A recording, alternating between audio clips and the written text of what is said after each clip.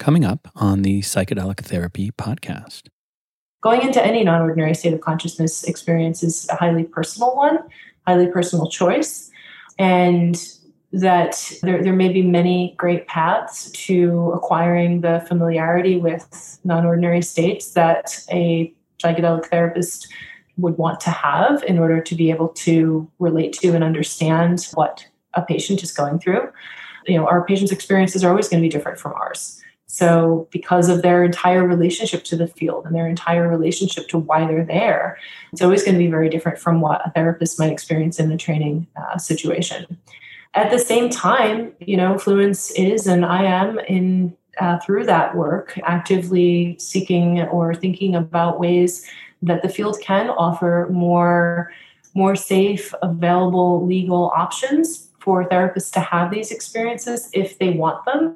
But I'm hopeful that we'll start to see more potential ways that therapists can safely have this experience with an actual psychedelic if they choose to and if it's right for them.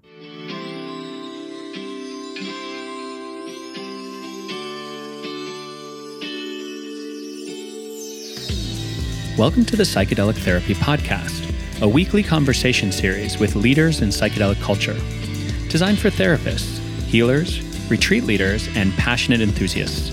Presented by Maya and hosted by me, Eamon Armstrong. Welcome back to the Psychedelic Therapy podcast. I'm your host, Eamon Armstrong. Whether psychedelic therapists should have their own experiences with these compounds as part of their training is a passionately debated subject. Dr. Elizabeth Nielson, co-founder of Fluence, one of the foremost organizations training psychedelic therapists, has been pondering this for some time, including how we ask the question itself. Her recent paper in the Journal of Humanistic Psychology explores the ethical considerations in offering and providing such experiences, and it is the subject of today's podcast. Our conversation begins with the ethics of discussing personal psychedelic experiences. We then talk about the work of Fluence, from harm reduction to integration coaching. We discuss Dr. Nielson's article, Psychedelics as a Training Experience for Psychedelic Therapists, drawing on history to inform current practice. We then explore the paradigms of the shamanic and Western worldview. Finally, we review other kinds of altered states of consciousness that psychedelic therapists can explore.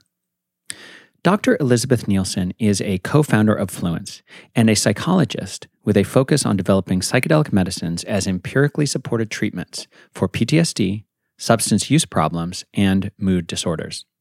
Dr. Nielson is a site co-principal investigator and therapist for an FDA-approved Phase 3 clinical trial of MDMA-assisted psychotherapy for post-traumatic stress disorder, and has served as a therapist on FDA-approved clinical trials of psilocybin-assisted treatment for alcohol use disorder, psilocybin-assisted treatment for treatment-resistant depression, and earlier Phase 2 and 3 trials of MDMA-assisted psychotherapy. Through Fluence, she provides continuing education and training programs for therapists who wish to engage in integration of psychedelic experiences in clinical settings. And now, here's Dr. Elizabeth Nielson.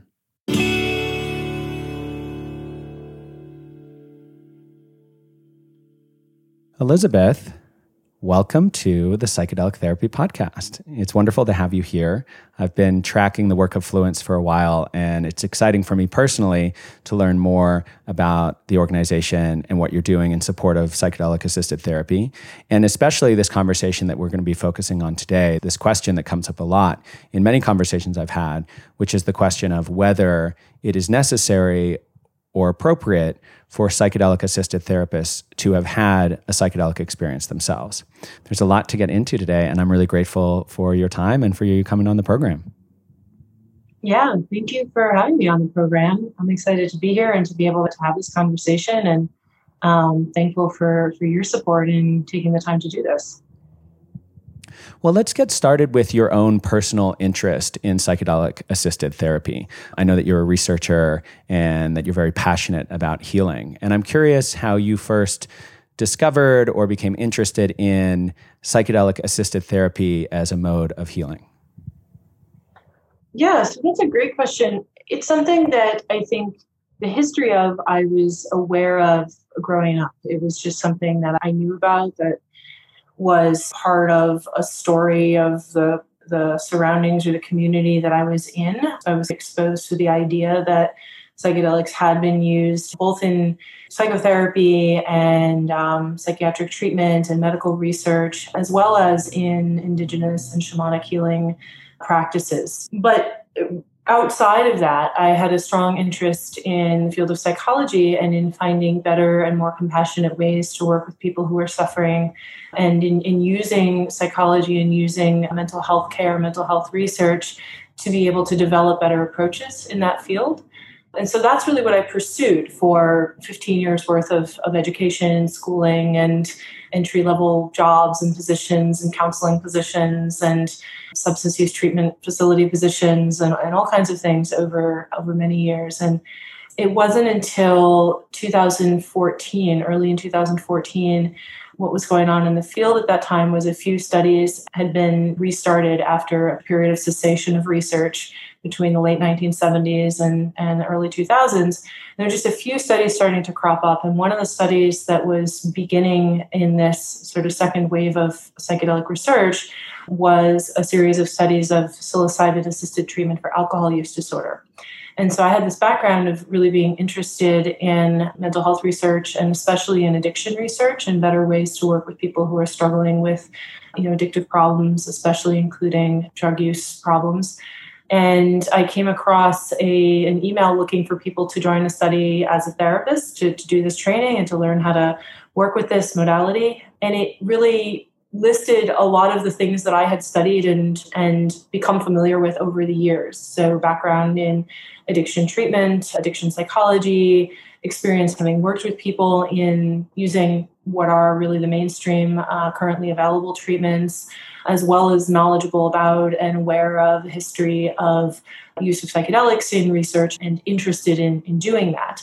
And in 2014, this wasn't like a popular thing to do. It was considered maybe a risky thing to do with one's time.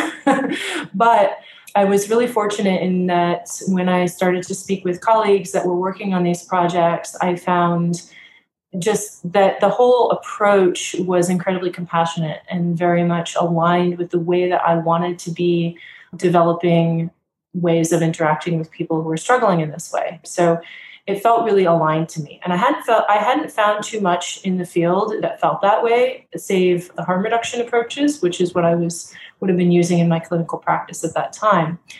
So I continued to pursue this. I got into working on a study, then I got a postdoctoral fellowship so I could spend more time basically developing a career in this field and developing other kinds of research in this field. You skip ahead a year, I got training through the Multidisciplinary Association for Psychedelic Studies, MAPS. I think your listeners are probably familiar with them, and was able to become a research therapist on MDMA trials, and then later on got involved in a larger segment of clinical trials with psilocybin for treatment-resistant depression. So grew from there, but that was the original impetus. So you mentioned the phase 3 clinical trial for MDMA-assisted psychotherapy for post-traumatic stress disorder. And you were a site co-principal investigator and a therapist for that clinical study, for that clinical trial. And I understand that because of the scheduling of substances, one is not able to have a psychedelic experience themselves legally when it comes to psilocybin or LSD. Now, that's not the case with ketamine, which can be prescribed off-label, and MDMA in the context of these trials. So I'm curious if you were able to have a psychedelic experience or an entheogenic experience as part of your work with MAPS, and whether you had that experience and whether that experience, if you did have it, whether that was helpful or contributed to your interest in this question that's part of our conversation today. So that's a really interesting question. And I think it really presents a lot of ethical quandaries and good food for thought and fuel for discussion to talk about. Being in the position that I'm in, especially as a site co-principal investigator, we are investigating the potential usefulness of MDMA-assisted therapy for the specific indication of post-traumatic stress disorder. We are not in a position and cannot and I will not make any claim that it is safe or effective at this point. That's exactly what these studies are determining right now. or generating evidence to help determine.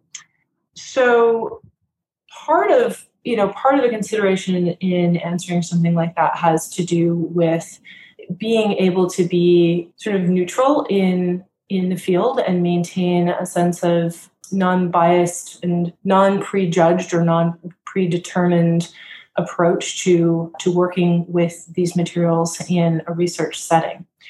There's also a lot of ethical quandaries around asking somebody a question like that, where even though there may have been an opportunity for them to have that experience as part of their training, and I say may because the time that those experiences were possible, they were offered as part of a research study themselves. So people had to actually go and enroll in an experimental research study and sign up for what is an experimental treatment.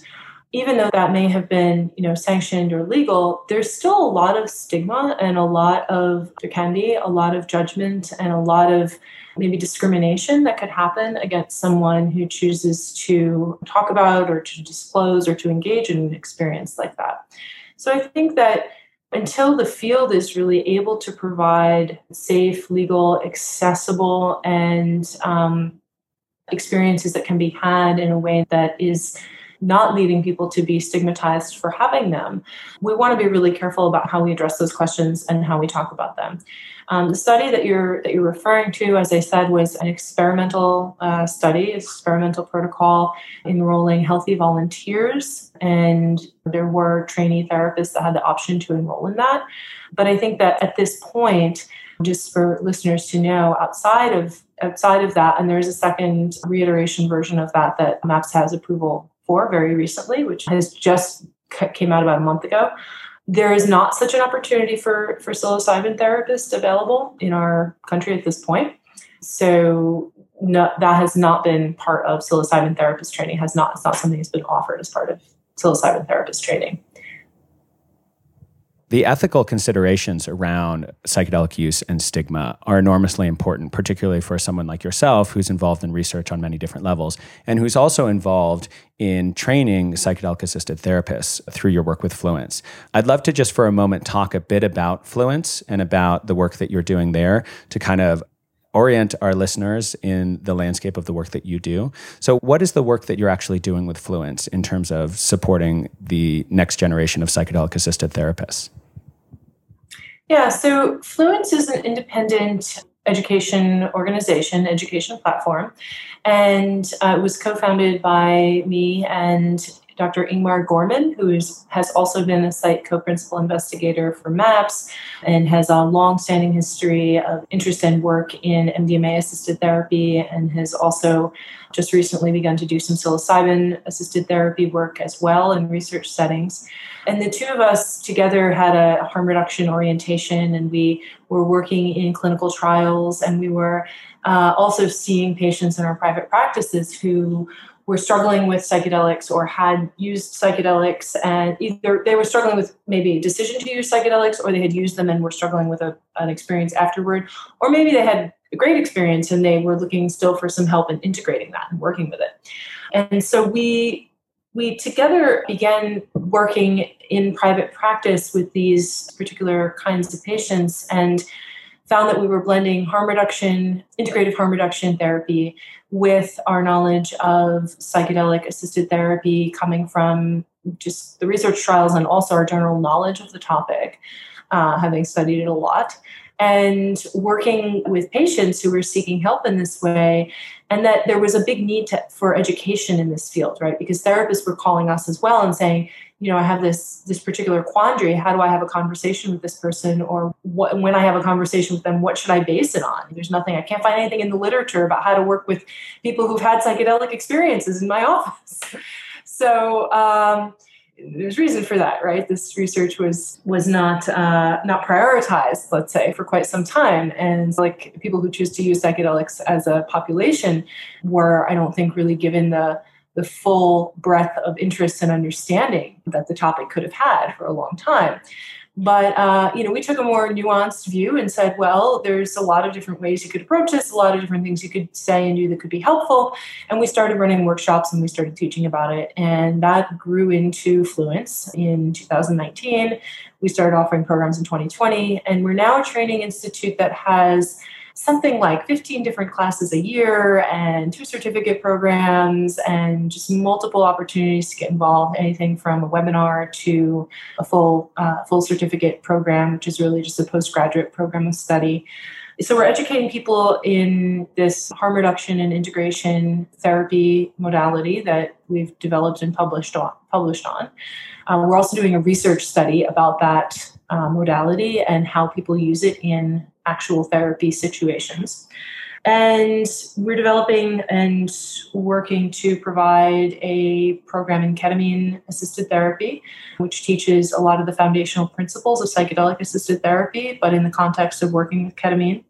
We've taken a really kind of cautious note around training people for things that there's no real potential legal avenue for them to use in practice.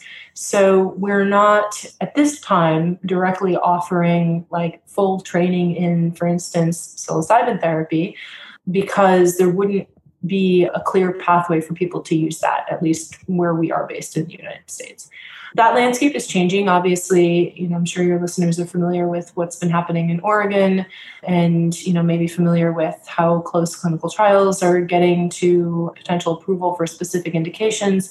It's not yet known if those approvals come through, what the training requirements will be, but we're keeping a close eye on that. And we do hope to be providing training in those therapies when we can do so in a way that is leading to people being able to meet whatever requirements there are. And so you're currently focusing on a kind of harm reduction and integration approach to working with a client population that may have used these medicines or may have had other experiences. And so with the harm reduction approach, what sort of research is available around the modality of trip sitting, a la the Zendo Project or other harm reduction organizations? Is there research that you draw on for that, or is there research that you've been able to do to support the harm reduction approach around psychedelic experiences? So this is really interesting, and I think part of why we developed what we developed is that the harm reduction approaches that are taken in peer settings. So for instance, what Zendo's approach, or if you call like a peer support hotline they have now, those are fantastic. And they're also not really designed to be what a psychotherapist would do in a psychotherapy setting. So there's a distinction there. When we're teaching psychedelic integration work, because we are psychotherapists and we're coming from the psychotherapy background, we're considering and incorporating the environment of the psychotherapy relationship, the healthcare setting, the therapist's roles and responsibilities as a therapist, the patient-therapist relationship, and all of those things, which I think can make a unique and wonderful context for doing this kind of work, preparation and integration especially. And when people are doing this work as in a peer setting or at a festival-based harm reduction setting, that's not a therapist-patient relationship, or it's not a healthcare setting, that can also be a wonderful place to do this work, but it's different, and there are some different considerations around it. So our perspective and what we teach is primarily for the clinical therapeutic setting and what therapists can do and how they can take the harm reduction approach and use the principles of that really in a way of working with people who are either considering using or have used psychedelics. There's some overlap. We talk about some of the same resources. We talk about how therapists can educate patients about things like pill testing, right? So there's some overlap there in terms of what some of the topic areas might be, but the frame is different and the relationship is different. And to be able to educate therapists about this, I think is really important, because we've met and heard from therapists who say, they haven't had any education about how to incorporate this into their clinical therapeutic practice, and they may be afraid to, or they may be feeling inadequate about doing so, feeling they don't have the skills for it, they don't have the tools for it, they weren't educated about it.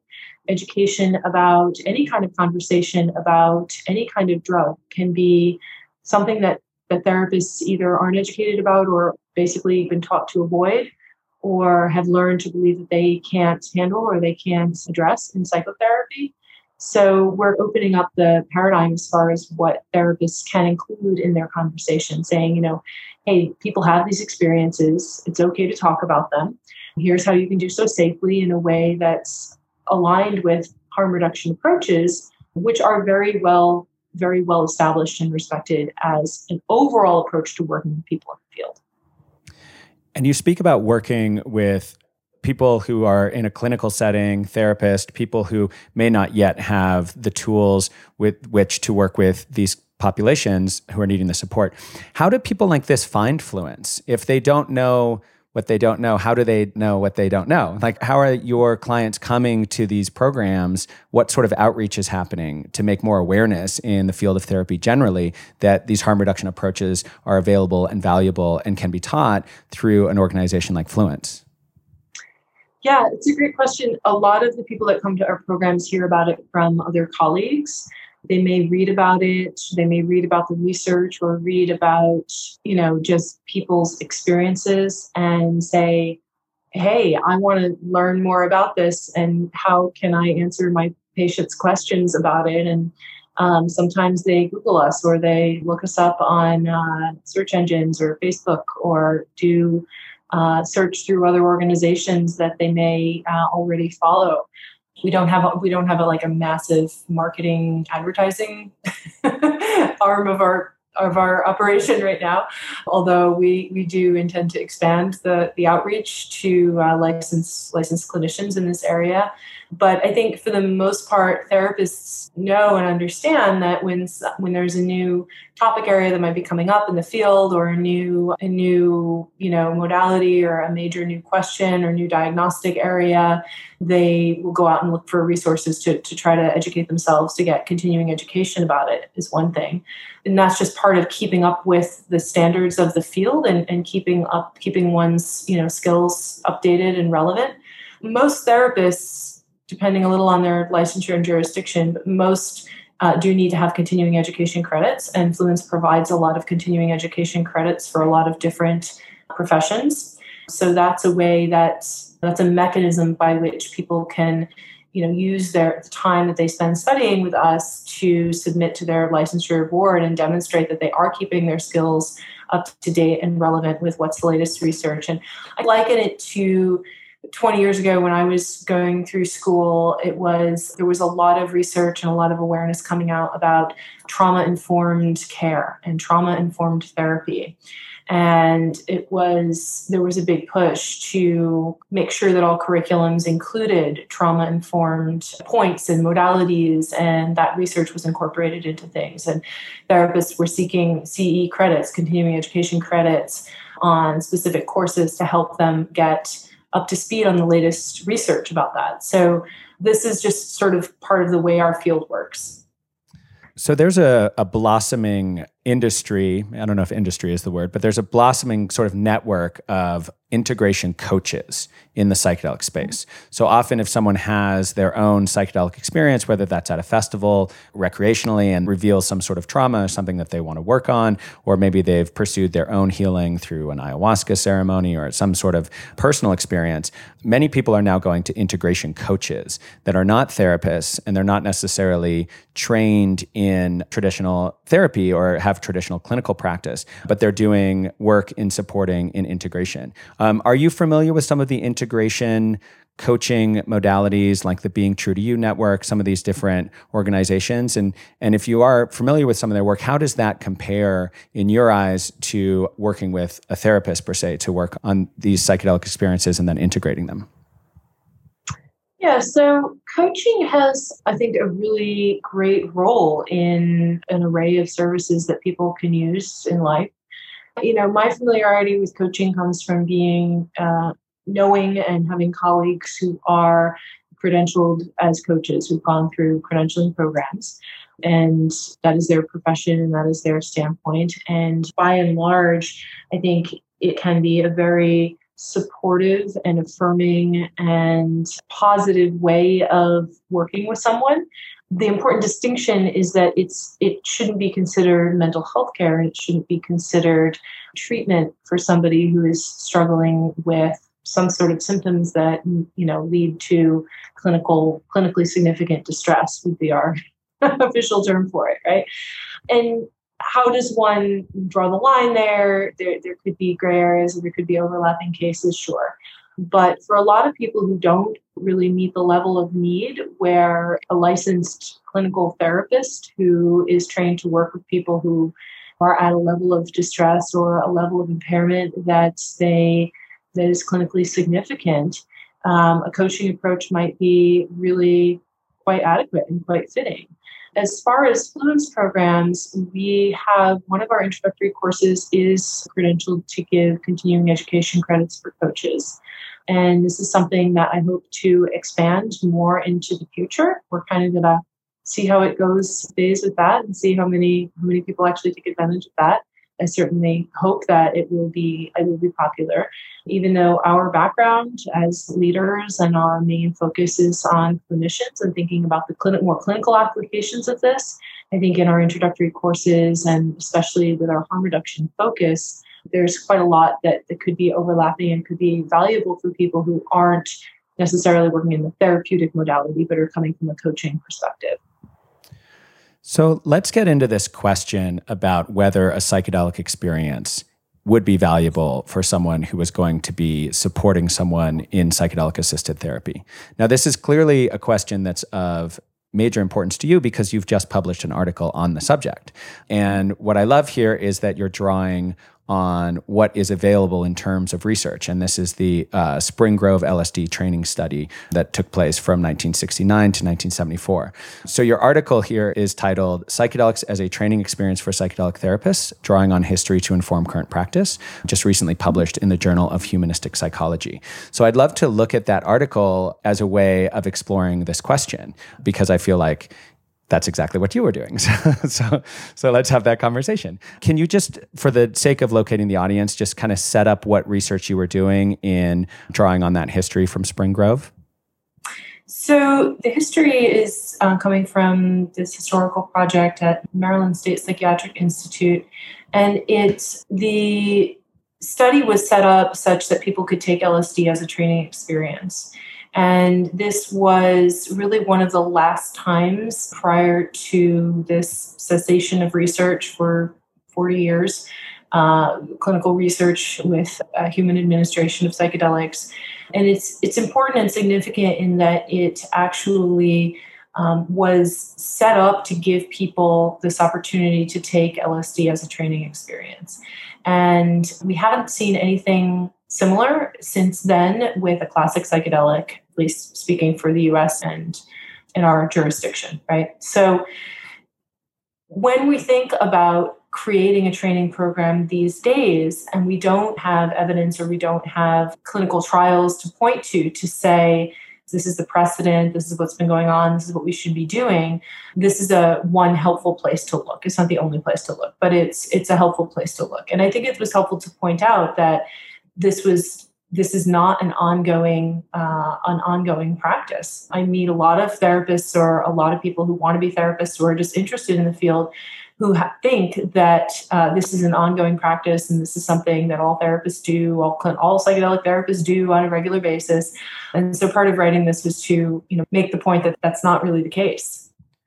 Well, and there's the shamanic model of psychedelic healing, which initially, from what I understand, and this is probably anecdotal, but that in a traditional shamanic setting, that the shaman themselves would be taking the medicine, the psychedelic, and actually would be healing individuals who are not themselves taking it. So it's quite the inverse of what we're looking at now. And in the article, you compared, on one side, there's this shamanic model versus if you're looking at a traditional clinical mental health practice, the practitioner would absolutely not be taking any of the medication that they're giving to the patient because It's the patient who has the symptoms that then need that medication. So I think that when we look at the gray market of psychedelics, it's somewhere in between, but it kind of leans more towards this shamanic heritage. And I'm curious, can you imagine maybe some kind of research that could be done in tapping into the shamanic lineages around answering this question? Well, I mean, I think you're talking about two different paradigms, right?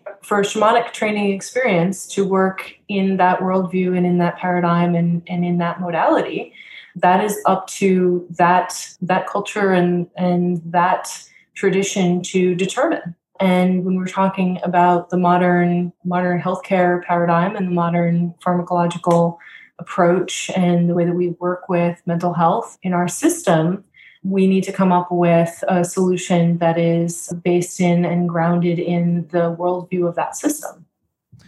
This is such an interesting point in terms of psychedelic therapy, because I feel like there are a lot of people, particularly from the sort of gray market underground therapy world, who would actually like to see the shamanic worldview integrated into a more modern medical climate. And some argue that actually part of the sickness that we're experiencing culturally may be in part due to some of the limitations of the Western medical model in terms of this kind of diagnose and prescribe method that has happened with SSRIs for mental health, for example. Some people lay some of the limitations of that on the feet of the worldview itself. And so a lot of the conversations that I've had around this topic, I hear a lot of desire or passion for this shamanic worldview actually to be integrated more deeply into a medical context. I imagine that there's a lot of issues around how one does that. I hear that. And I hear that. I think I'm going to take a middle road approach here, because I think that from where I'm sitting and what I'm seeing on a regular basis in the most modern medicalized institutions and systems that I could be witnessing, this is creating a paradigm shift. And it's already quite a huge one. And to be able to go into research studies or to advise on the design of research studies, Fluence does consulting as well for research study design and how to incorporate psychedelic assisted therapy and the psychotherapy component into trials of psychedelics that are coming to the research scene now. It's very different from the traditional or sort of the standard medical approach in mental health care, like you said, like SSRIs and the sort of prescribe, treat, assess, out the door approach. And I don't mean to suggest that it's not an integration of a shamanic model into the modern Western approach by and large, although I think there are probably some tidbits that may inform what's happening. But it's also not the same old routine practice. And I'll go back to where I started, which was when I came to this work, it was with the intention of finding better and more compassionate treatments for and approaches to working with, I don't even like the word treatment, people who are suffering. And in order to do that, my main struggle was, I think we really have to change the entire conceptualization and the entire way that we're approaching people.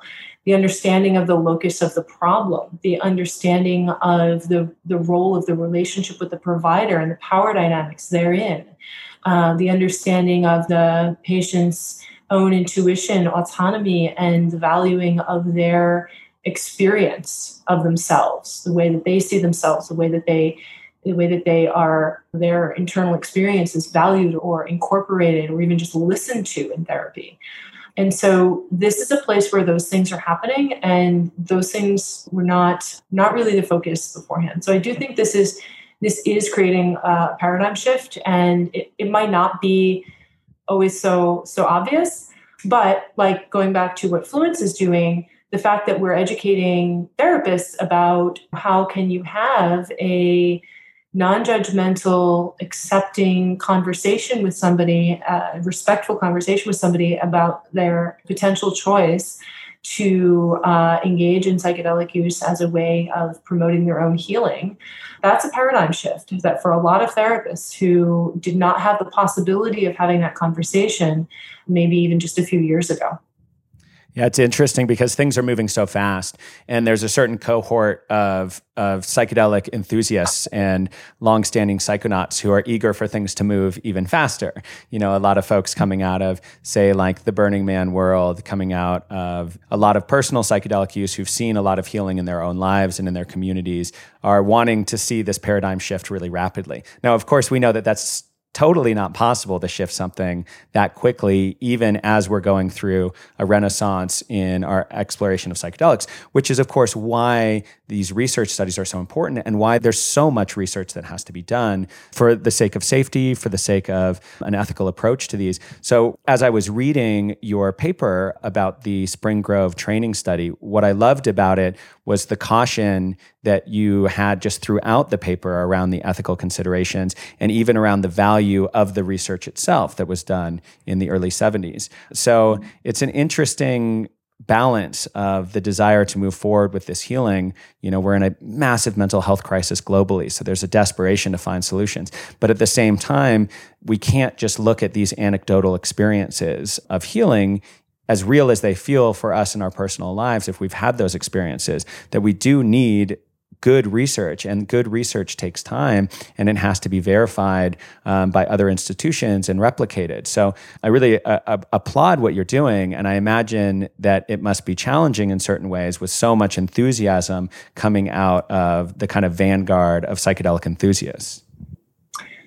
Yeah, well said. I mean, the need for caution is really great, and I think the enthusiasm is really, it's for the most part very, very well received, and I appreciate all the potential energy that's there, and I see really great efforts and really great initiatives. Just so much stuff is springing up in this field. It's wonderful to see people getting involved. You know, this has got to be something that we're very careful with, right? We're talking about extremely powerful materials, substances, psychedelics, whatever you want to call make the catch-all term for the day. And we're talking about people. When we're talking about like research in therapeutic settings, we're talking about using them with people who are really highly vulnerable and people who are in a lot of distress, potentially experiencing a lot of disability, potentially really desperate and really in need. And I get that very, very fully. And I think that out of care and respect, it's extra important that we act cautiously and ethically and don't let our own enthusiasm or our own, what we've witnessed, maybe what we've experienced, get in the way of our expectations and really testing things and taking them cautiously with the populations that we're working with. As harm reduction therapists and running an institute that trains the harm reduction therapists, we get stories from people that have really been, misled or hurt or tried to seek treatment outside of clinical trials or in ways that were not legally sanctioned, or with therapists that were not acting in accordance either with their license if they were licensed, or in ways that were not within their scope of practice, let's say. And people really getting quite hurt and maybe in a lot more distress than they even started with. So I think we need to be really careful.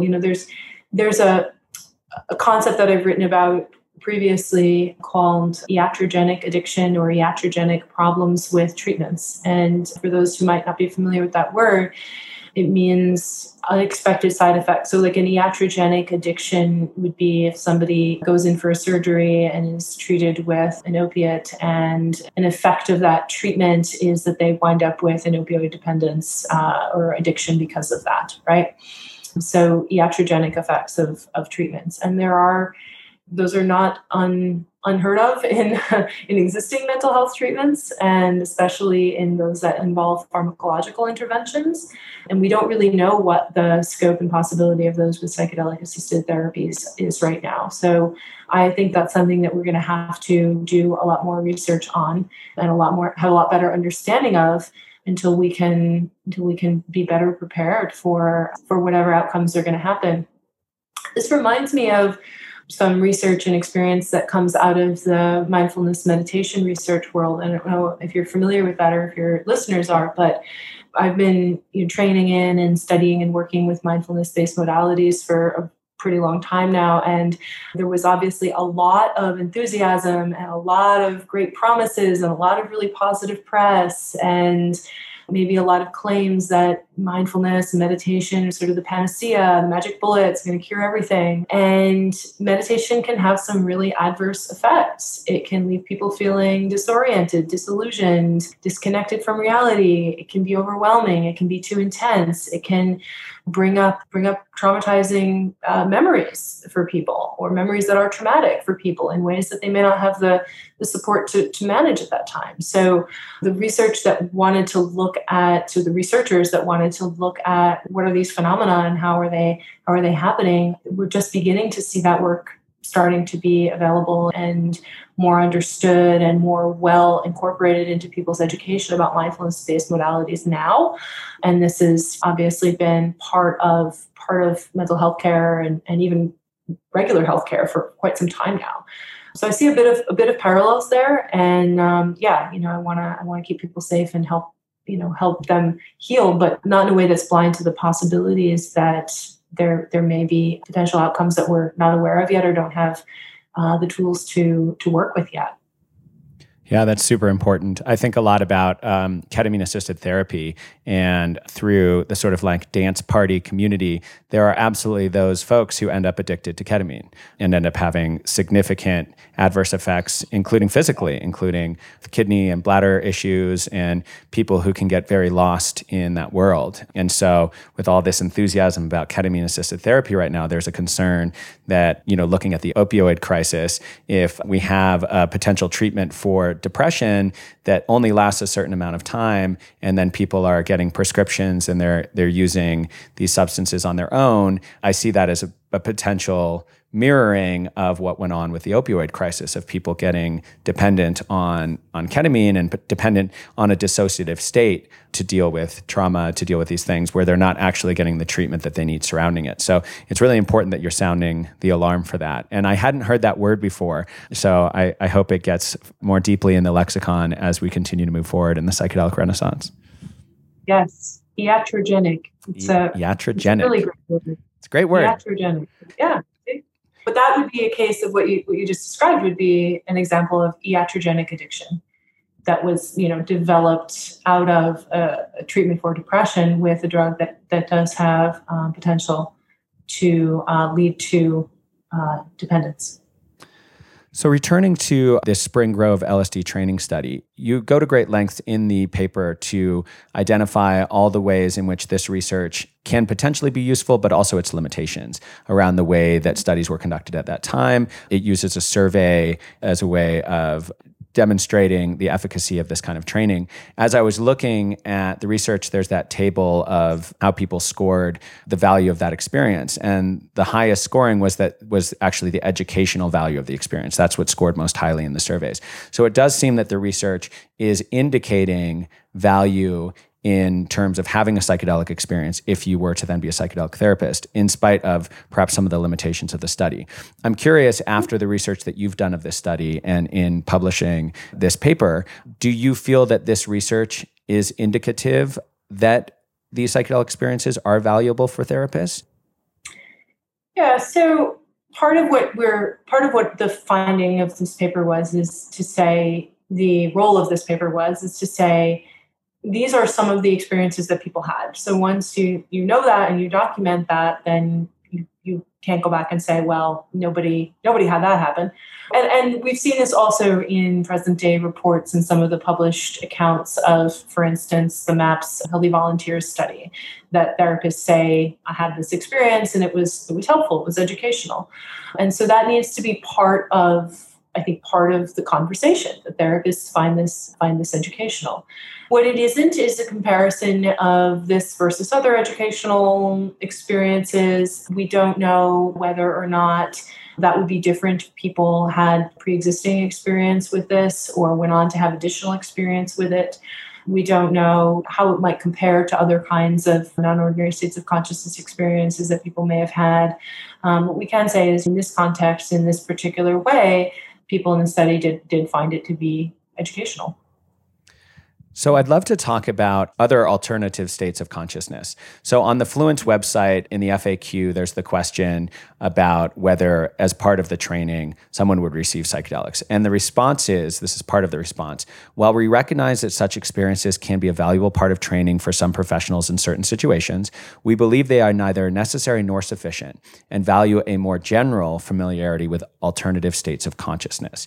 Also in the paper, you write, it will be essential to compare the active drug session training method with other non-drug methods for inducing non-ordinary states of consciousness, such as holotropic breathwork sessions, which are currently in use in psychedelic-assisted therapy training programs. So it sounds like an experience with alternative states of consciousness themselves are valuable for a psychedelic therapist. So at Fluence, are you offering other forms of alternative states of consciousness as part of the training? And what have you experienced in terms of the value of those in the work that Fluence is doing? Yes. Fluence as a program, first of all, we're not a clinical service provider, right? We're an education company. So we don't have a clinic with doctors and prescribers and all of that stuff that we're part of, that we could bring those medical services in and provide in-house, treat people as patients as well. A couple of things about what we do offer. So we offer, throughout our programs, we actually weave in a lot of experiential practice. And by that, I mean, we continuously and throughout the programs offer a lot of reminders and indications for people to tap into what they're experiencing at the time, to learn from their own experience of things, of what they're going through, and how the training is landing with them, how it's affecting them, what their responses are in real time to role play situations or even to information that we're presenting. And so that's asking people not to just learn things on a cognitive level, but to learn from their own experience of the process. And when I hear the term experiential training, that's what I'm thinking about. That's what I'm indicating. To a lot of people, it seems to have come to mean taking psychedelics as part of training.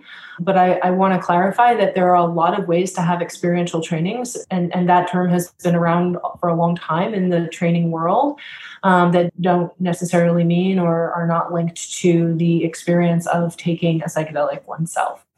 So I think there's a bit of just general overlapping terminology confusion there. We do something called our Experiential Practice Retreat. And at the Experiential Practice Retreat, it's a 5-day program. People come to Retreat Center, which is upstate New York. It's a beautiful place in nature, a lot of really gorgeous surroundings, nice artwork, good food. So it really sets the setting for being able to introspect and tune into one's internal experience. And we lead a 5-day program where people can practice going through the preparation for a non-ordinary state of consciousness themselves, and practice assisting a peer in preparing for a non-ordinary state of consciousness, and then going through a day of silent meditation as a group. And this is led by me and several other teachers who are trained meditation teachers, as well as their Fluence trainers who have experience in teaching mindfulness-based modalities, meditation, yoga. And then so we do a day of silence, which if somebody hasn't done that, especially, or even if they have, it can be quite an experience to be in silence from dawn and when you wake up all the way through just before your evening meal. So quite a bit of time to steep in it. But we really prepare people for that. And then we go through an integration process in the next 2 days of the retreat, where people will practice integrating their own experience and assisting a peer in integrating that experience. So from both of these perspectives, therapists can go through the process, learning from their own experience and learning from the experience of assisting someone else through it. And in this container, we only do this in person. We do not do this online. In this container, we're able to offer a level of setting and surrounding and safety, and really try to cultivate something that gives people a place that they can reference when they're working with their own patients who might be preparing for or coming back from any kind of psychedelic or other non-ordinary state of consciousness experience. Yeah, so I think that a lot of people might imagine that you are either having a psychedelic experience and then that's the experiential training part, or that it's all sort of theoretic. And so it sounds like you've managed to construct something that is able to give them an embodied experience of supporting someone's integration without necessarily having to have a psychedelic experience that has not yet been clinically proven to be appropriate for the training of the therapist themselves. That's a really nice way of putting it. Yes. In fact, that program is not credentialed for continuing education because we're not teaching the information. We're not trying to give people the download and make notes and do slides and have learning objectives. It's very much about asking people to learn from their own experience of things. So people may go home with a journal of notes about what they experienced during the week and some photographs and maybe some pieces of a collective art project and memories, but it's not about getting the info and the data points. We do have those courses too, but that's not this one. Yeah, and I think another kind of point in the paper that I wanted to really make with this is to say we don't know the safety of doing a psychedelic assisted therapy, in a research setting, especially for people who are therapists. I think everybody has to make a decision about what the individualized risk and potential benefit analysis. And right now, with these treatments being experimental and only being, if they are offered, as in the MAPS program, offered as experiments, as part of experimental research studies, really want therapists to think carefully about whether or not the potential for benefit and the risk are something that feel personally appropriate for them to take on, right? The health risks, taking the time, et cetera, et cetera. So right now, I think our best approach is to have alternatives and to honor everyone's choices and to understand that, going into any non-ordinary state of consciousness experience is a highly personal one, highly personal choice. And that there may be many great paths to acquiring the familiarity with non-ordinary states that a psychedelic therapist would want to have in order to be able to relate to and understand what a patient is going through. We're never going to be the same. Our patients' experiences are always going to be different from ours. So because of their entire relationship to the field and their entire relationship to why they're there, it's always going to be very different from what a therapist might experience in a training situation. At the same time, Fluence is, and I am in through that work, actively seeking or thinking about ways that the field can offer more safe, available legal options for therapists to have these experiences if they want them and if they're appropriate for those therapists from a health and well-being standpoint. I think that in the next year or two, and I can't go into details about this because there just aren't any yet, but I'm hopeful that we'll start to see more potential ways that therapists can safely have this experience with an actual psychedelic if they choose to and if it's right for them. Yeah, I think that having that option is going to be really valuable over time. Yeah. It's interesting, kind of on the flip side of this, I know a lot of people who have expressed a desire to become psychedelic-assisted therapists. And pretty much every single one of them had a psychedelic experience that then made them want to hold space in that way for someone else. So I think there's a lot of people who are coming to the field who actually have their psychedelic experiences in the past. I'm curious what the ethical approach would be to utilizing a therapist's past experience, perhaps in a non-therapeutic container, to then inform their training for psychedelic healing themselves. Is it ethical to then, as part of a curriculum, to engage with someone who has had a previous, perhaps below ground experience that they have information from, they have an experience that could then be utilized in service of others? Is it ethical to work with that in a certain way? Or is it just, there's a bit of a don't ask, don't tell approach to that when people are in more formal trainings? That's it's another really great point. So what I'll say is that, in the Fluence trainings, and just solely speaking about that program, because that's really the program that, have the leadership in and can speak to, we recognize that a lot of therapists coming to to these programs may have had some experience with some psychedelics. And I think there's a really wide variety, full gamut variety in terms of the people that we see. So we want to make it a safe space for everyone. And, we let people know that they're welcome to speak about their own experience. They're welcome to not speak about their own experience. They can keep it to themselves if they want. They can identify it if they want, and they won't be judged either way. And I think that's really important because we don't want to in any way alienate or make people feel unwelcome who may not have had that experience. Likewise, we don't want to alienate or discourage people who are coming because they were inspired by that experience from being present at our program. So as a, sort of baseline, we just try to establish that level of safety and mutual respect for everyone and learning from everyone's experiences. And I think from there, it can open up quite a bit. There doesn't tend to be a whole lot of discussion and sharing about personal experiences in our classes simply because we're focused on the therapist training experience and how people are working with their patients. There might be some sort of background reference to it, but it doesn't tend to be a whole lot of actual airtime. But it can be an important factor. And when we do our certificate programs, so people that are really committing to a longer course of study with us, they have individual mentoring. And one of the things that people can do in their individual mentoring is talk a little bit more privately and a little bit more, maybe just a little bit more candidly about what brings them to this work and what maybe their personal relationship with it was and what might have inspired them, and try to understand that connection a little bit more. And sometimes it's curiosity about psychedelics, but without having tried them. And sometimes it's having witnessed people using psychedelics and being healed from them who were very close to that person. So it wasn't their own experience, but they saw this amazing healing in someone they loved. And sometimes it was personal experience, but we do want to provide that space for people. And I think just as a program, really respect the wide variety of backgrounds and trajectories and comfort levels that there are.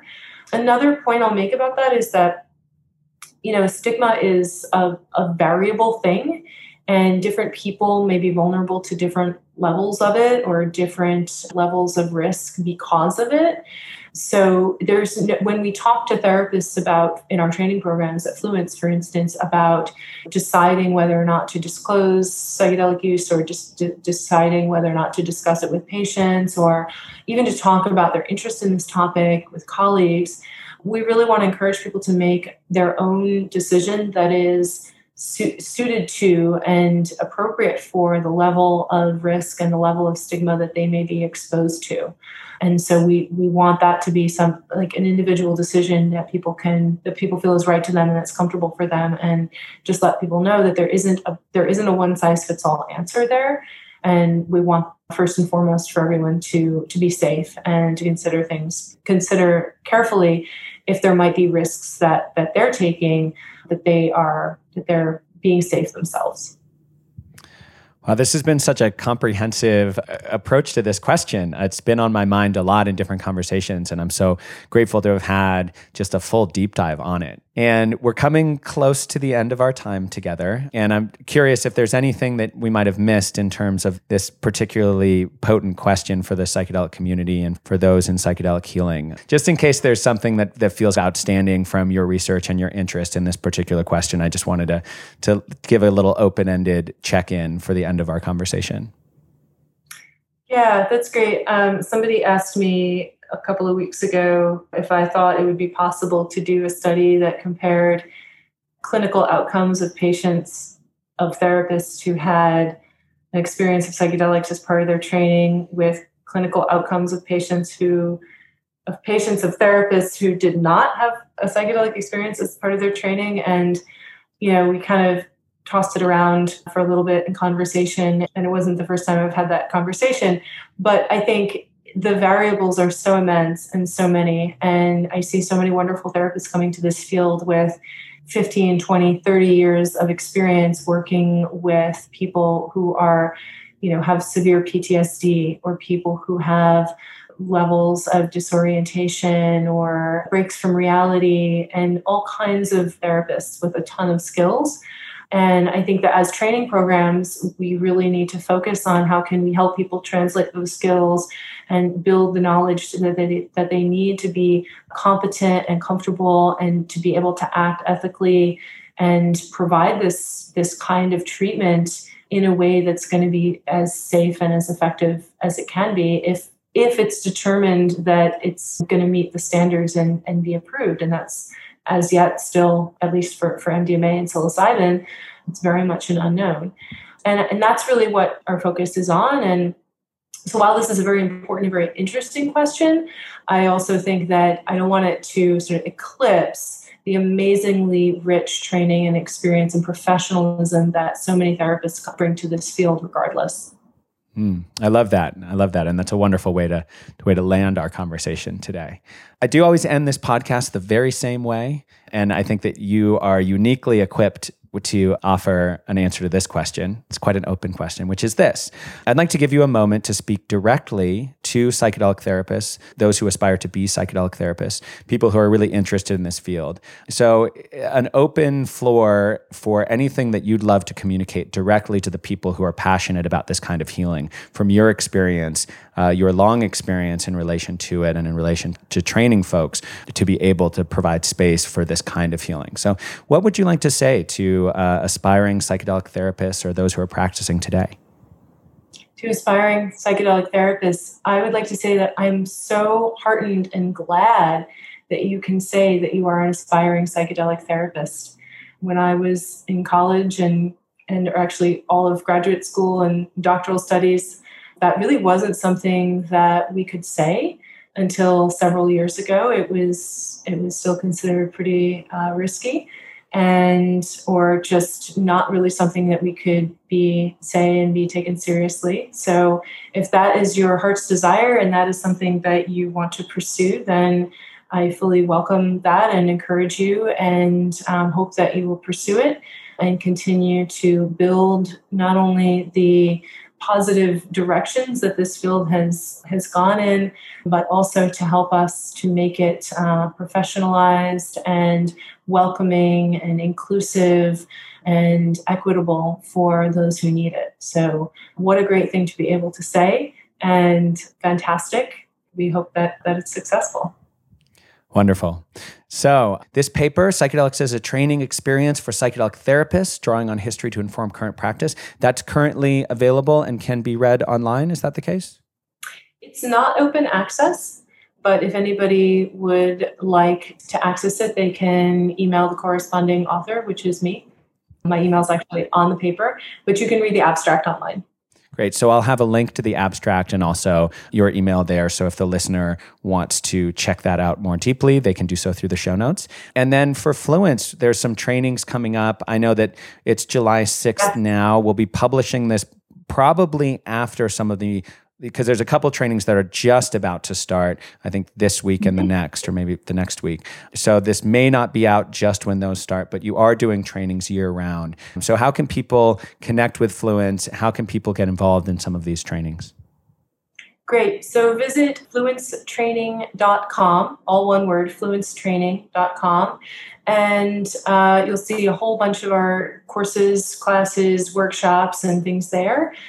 We have a lot of things starting in the fall. So we're not starting anything new in August because we're taking a little break. But we are gearing up for a very full fall schedule. We will have the experiential practice retreat that I spoke about in October. We have introductory workshops in psychedelic integration therapy, as well as for those interested in working with ketamine. We have reading and study groups. We have consultation groups. We will have webinar series. We will have a lot of different unique events. And we're launching a research study that psychedelic integration therapists can sign up for. There's information about that on our website as well. And there will be 2 informational webinars in September for therapists who wish to join and contribute some data and help our field learn more about how people utilize and benefit from, if they benefit from, psychedelic integration work. And just to be clear on getting involved in some of those trainings, with some exceptions, most of those trainings do not require any prerequisites or pre-credentials to then participate. Is that accurate? Most of them don't. A few of them are only for clinicians. So the consultation groups and the certificate programs, you do need to be a licensed clinician. But the introductory weekend workshops, you do not need to be a licensed clinician for those. And all of the reading and study groups, you do not need to be a licensed clinician. And for the most part, when we have a webinar or sort of a one-off event, then those are open to anybody who wants to attend. We're also expanding our credentialing for clinicians. So hopefully we'll be able to offer that for more professionals in a short while. Wonderful. So we'll have all of that in the show notes. So if you're listening and didn't grab a pen to write it down, just head over to the show notes. It'll all be available for you there. Elizabeth, thank you so much for coming on the show today. And you have such a comprehensive and measured approach to some of these questions. And I'm so used to conversations that are basically just like, well, psychedelics will heal the world, so let's just, put it in the water. and it's nice to have a more cautious and a more sophisticated perspective and to be able to offer that to our listeners today. So thank you so much. Thank you. And I really appreciate the variety of voices you've had on this show and some really awesome people. So thank you for including me. Wonderful. And just to be clear, when I'm saying that I have conversations about people who just want to put LSD in the water, I don't mean my guests on this podcast who are, without an exception, pretty sophisticated psychedelic thinkers. So I just want not just to be clear about that. Thank you so much for coming on the program. Thank you. Thank you for joining us on the Psychedelic Therapy Podcast. If you enjoyed this show, please join the Psychedelic Therapy Facebook group to talk about it. You can also share it with your friends or leave a review on iTunes so more people can discover the show. The Psychedelic Therapy Podcast is presented by Maya, a platform designed to help psychedelic therapists manage and measure client journeys. You can head to mayahealth.com to learn more. The show is for informational purposes only and is not intended to provide mental health or medical advice. Thanks for listening.